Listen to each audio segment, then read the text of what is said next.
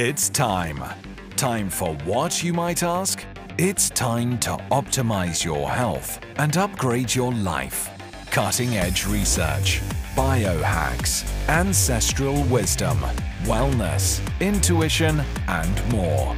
This is The Synthesis of Wellness. Your host and biohacker Chloe Porter has a background in engineering, innovation, and research. Her analytical background, coupled with her journey in overcoming a brain tumor and defeating several chronic illnesses, enables her to approach health and wellness in an innovative way. And now, more than ever, she is ready to share her biohacking secrets and expose cutting-edge research. We are so glad you're here. Welcome to the Synthesis of Wellness podcast.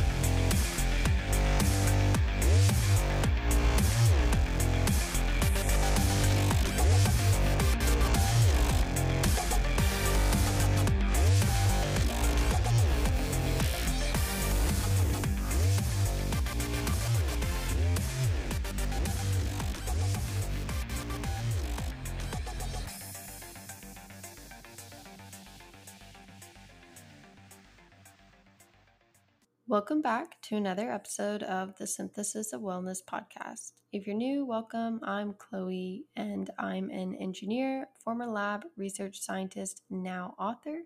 If you are a returning listener and you like the podcast, definitely head on over to my Instagram at Synthesis of Wellness, where I share health and wellness research almost every day. I present the information in bite-sized biohacks so they're easy to read quickly and get as much value from them as possible, because that is always my goal. Now, if you are new, you may not know, but I have constructed and delivered a book called 75 Gut Healing Strategies and Biohacks. It is out and available right now, so if you're interested, I will put all of the links to the book and everything down below in the show notes, but it is a great resource for anyone interested in improving gut health or recovering from a gut ailment in general. Now, one last announcement before we get into today's content. I am also gearing up to take a whole host of new coaching clients in 2024. Now, I will typically start out with a discounted intro call that you can just book directly on my website, www.synthesisofwellness.com. And during that initial session, we will work together to then craft a plan that works best for you and your goals. So all that's available to book on my website is just that intro session. After that, we craft a plan separate from that.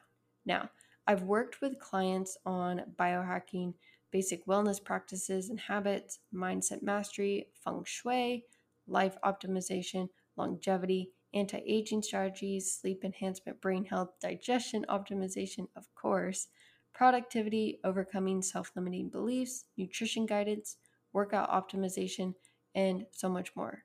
So a very, very wide gamut of topics. And now my goal with these coaching sessions is the exact same goal I started out the brand with. And it's actually why, of course, I chose the name The Synthesis of Wellness. I chose it because of my laboratory research background.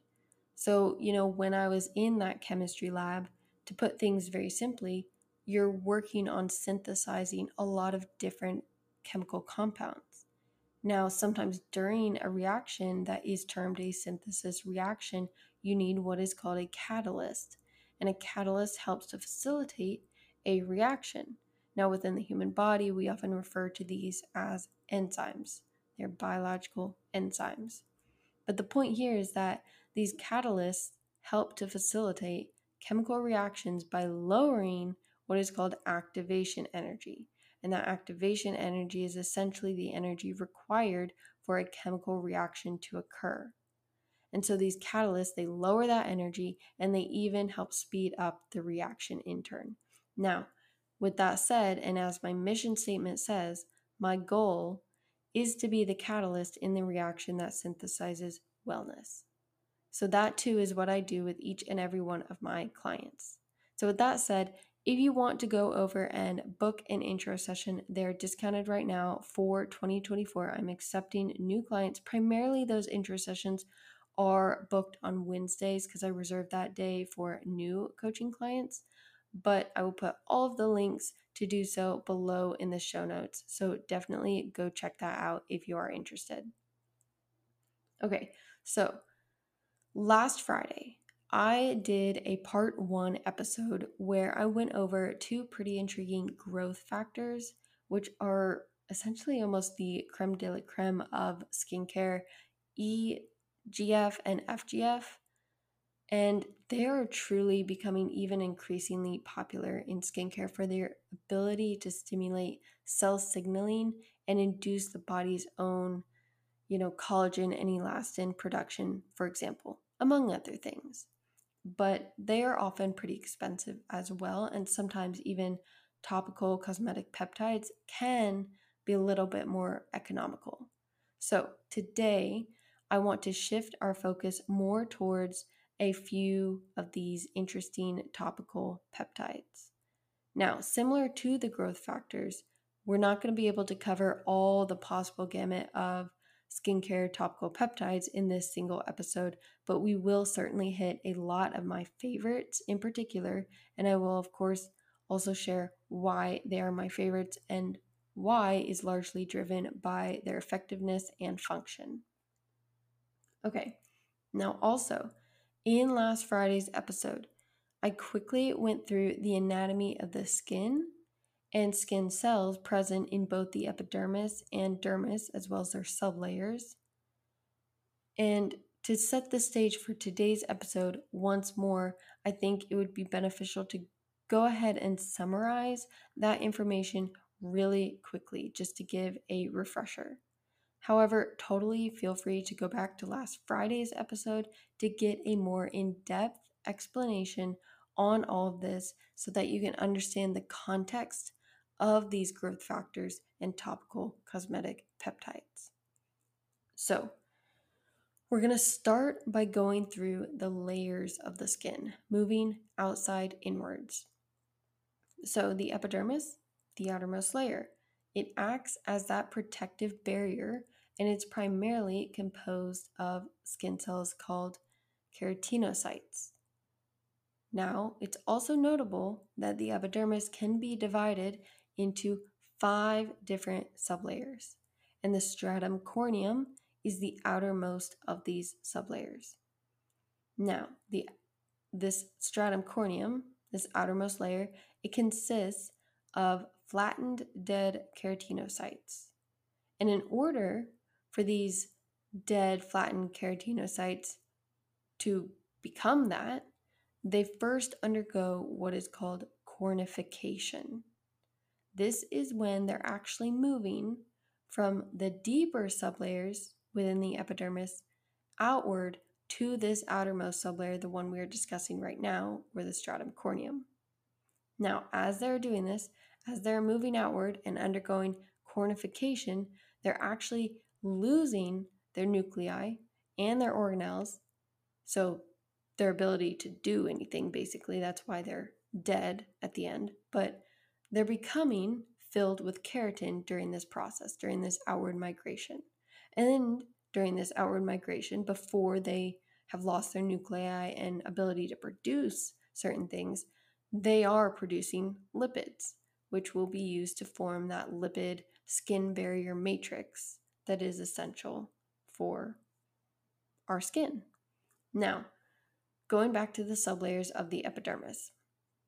Below this stratum corneum, which again, as we mentioned, that's where those dead flattened keratinocytes are, below this layer lies the stratum lucidum. And it's mainly found in very thick skin areas.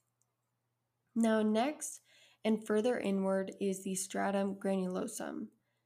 This is where those keratinocytes largely produce keratin. Now moving on, and again moving deeper into the epidermis, we reach the stratum spinosum. This even houses what are called Langerhans cells, and those are part of the body's immune defense system. So not only in this layer do we have those keratinocytes, as we've been discussing, but here in this stratum spinosum sublayer, we have some immune cells. Now moving on to the deepest or innermost sublayer of the epidermis, this is the stratum basal. It contains basal keratinocytes that are essentially stem cells that divide to produce new skin cells. Also, though, this layer contains melanocytes responsible for skin color, and this layer contains nervous system cells called Merkel cells. And basically, those just allow us to experience the sensation of a light touch, like on our fingertips, for example. Now, let's briefly discuss the dermis, which is, of course, beneath the epidermis. This layer consists of two sublayers, the papillary dermis with thin collagen and elastin fibers, and the reticular dermis. And the reticular dermis has much thicker fibers. And the reason why is because we've got these fibroblasts within the reticular dermis. These fibroblasts are those main cells that we're concerned with. They're within the reticular dermis producing collagen and elastin, which is, of course, vital for skin structure and elasticity. Now, also, in addition to these fibroblasts and that collagen and elastin production here in the dermis, it also contains, the dermis in general, it contains sebaceous glands, sweat glands, hair follicles, and even mast cells. So lots of stuff going on. So that was a very just quick general summary of some of the skin anatomy and function, the cells that are responsible for producing a lot of these structural proteins, lipids, etc. And we went through all of this last week. Last Friday's episode contained all of this and much more. So definitely check that one out if you're interested. But for the sake of time, in today's episode, we've got a lot of different topical peptides that I want to dive into. So let's go ahead and start. The first one is called palmitoyl tripeptide 1. So palmitoyl tripeptide 1 is basically a synthesized fragment designed to mimic collagen and stimulate collagen production. So when palmitoyl tripeptide 1 is applied topically to the skin, it can penetrate the epidermal layer and then reach the dermis, where those collagen producing cells called fibroblasts reside. Then once it reaches the receptors on those fibroblast cells, and as a result of the intracellular signaling that occurs when this peptide attaches to the receptor on those fibroblasts, they increase their production of collagen and other structural proteins. So basically then the collagen is secreted into the extracellular matrix and can then contribute to the skin's firmness, strength, and overall structural support.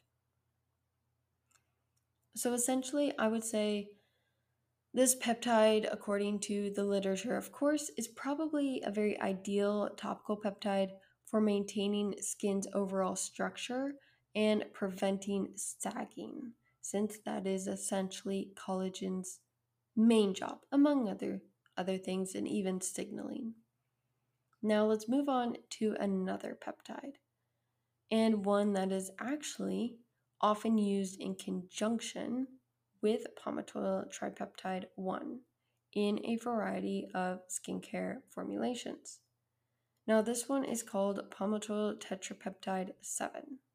So palmitoyl tetrapeptide 7, it's actually related to the immunoglobulin G protein, which is actually extremely interesting considering that IgG is an antibody largely involved in the body's immune response.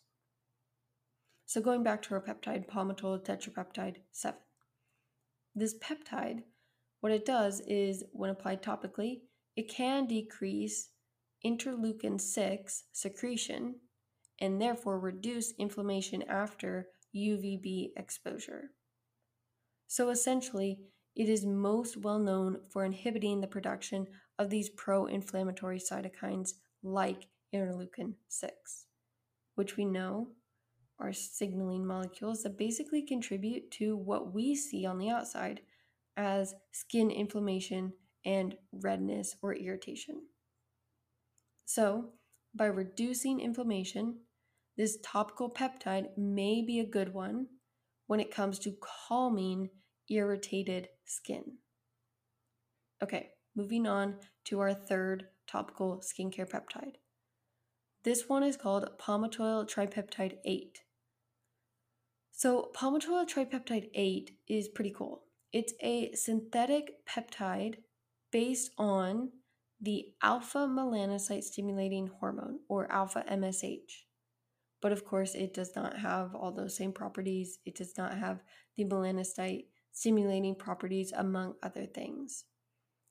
So, because again, it's just based off of it, it's similar to or comparable to like a fragment of.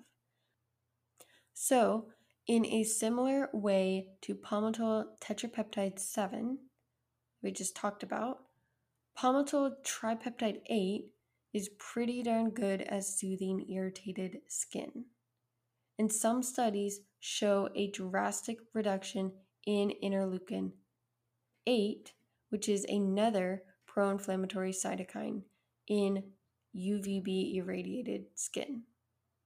Now, even another study found this peptide to be particularly helpful for rosacea as well, which makes sense. Now, related to all of this kind of inflammation reduction and this peptide's ability to reduce some of these inflammatory cytokines, particularly interleukin 8, it was also shown to reduce edema and the number of dilated capillaries as well as blood vessels, both of which are related to pro-inflammatory states. So to summarize this peptide, it's possibly particularly helpful for those with very overly sensitive skin. But of course, again, it's always important to remember that reactions to any topical product are still possible. Now, moving on to the fourth peptide I want to discuss. Now, and before I name this one, I want to recall palmitoyl tetrapeptide 7 and palmitoyl tripeptide 1. These were the two very first peptides we discussed. When these two are used together to support collagen production and soothe the skin overall, they are termed matrixyl 3000. And the reason I bring that up is because scientists have discovered new peptides that perform similar actions but more effectively. That's just science and the field of optimization in general. So we have this does the same thing but possibly more effectively. And one of these is called palmitoyl tetrapeptide 38. Now this is sometimes called matrixyl 6000, kind of to show that it's an upgraded version of that matrixyl 3000. Now, the reason it is because it's possibly just more comprehensive as it stimulates the synthesis of 6 major components of the skin matrix, including collagen 1, collagen 3, collagen 4, fibronectin, hyaluronic acid, and laminin. And it does this by largely stimulating those fibroblasts we talked about earlier in order to achieve greater collagen production. But through the stimulation of the fibroblasts, it indirectly stimulates those keratinocytes in the epidermis that we talked about earlier to then produce those proteins like laminin, which contribute to structural support as well. So I would just say that this one is just more comprehensive topical peptide when compared to the previous counterpart Matrixyl 3000. But with that, it is a great topical peptide, in summary, for supporting skin structure, preventing sagging, among other things like wrinkles as a result of like a loss of collagen or skin integrity. Okay, so now I think we should switch gears from some of these skin soothing and or collagen promoting slash skin firming peptides to some neurotransmitter inhibiting topical peptides. So this category of topical peptides largely targets fine lines and wrinkles caused by muscle contraction. So in other words, by inhibiting neurotransmitters involved in muscle contractions, such as acetylcholine, the topical peptide can promote muscle relaxation. And of course, that can be very beneficial for reducing the appearance of dynamic wrinkles, which are caused by repetitive muscle movements as seen in expression lines. So think crow's feet or even like frown lines. So the first one I want to talk about here is called acetohexapeptide 8. It is basically a mimetic of Botox. So it has actually been found to be, of course, safer than Botox and just as effective in reducing wrinkles. And studies are showing with efficacies up to 48% upon 4 weeks of twice daily treatment. Now, another one of these kind of topical neurotransmitter inhibiting and wrinkle and expression line reducing peptides is called acetyloctapeptide 3. So acetyloctapeptide 3. This one was actually compared to acetohexapeptide 8 and shown to be more effective at reducing wrinkle depth and possibly overall more effective. But of course, I would say that both acetohexapeptide 8, the one we just talked about, and acetyloctapeptide 3, the one we're talking about right now, they're probably the two most widely used, what some may call Botox in a bottle, topical peptide alternatives. Okay, now with all that said, there are a few other topical peptides I particularly like for things like supporting eyelash growth or nail growth, targeting, edema under the eyes or dark circles, puffiness, and more. But I will save those for another episode so this one does not get too lengthy. And I'll definitely also show you what I use and how I formulate different actual skincare products for myself personally over on my Instagram stories and just content in general. So with that said, thank you so very much for tuning in, and I hope everyone is enjoying the holidays and is super excited for 2024. So again, thanks for tuning in, and I'll see you in the next one. Bye, guys.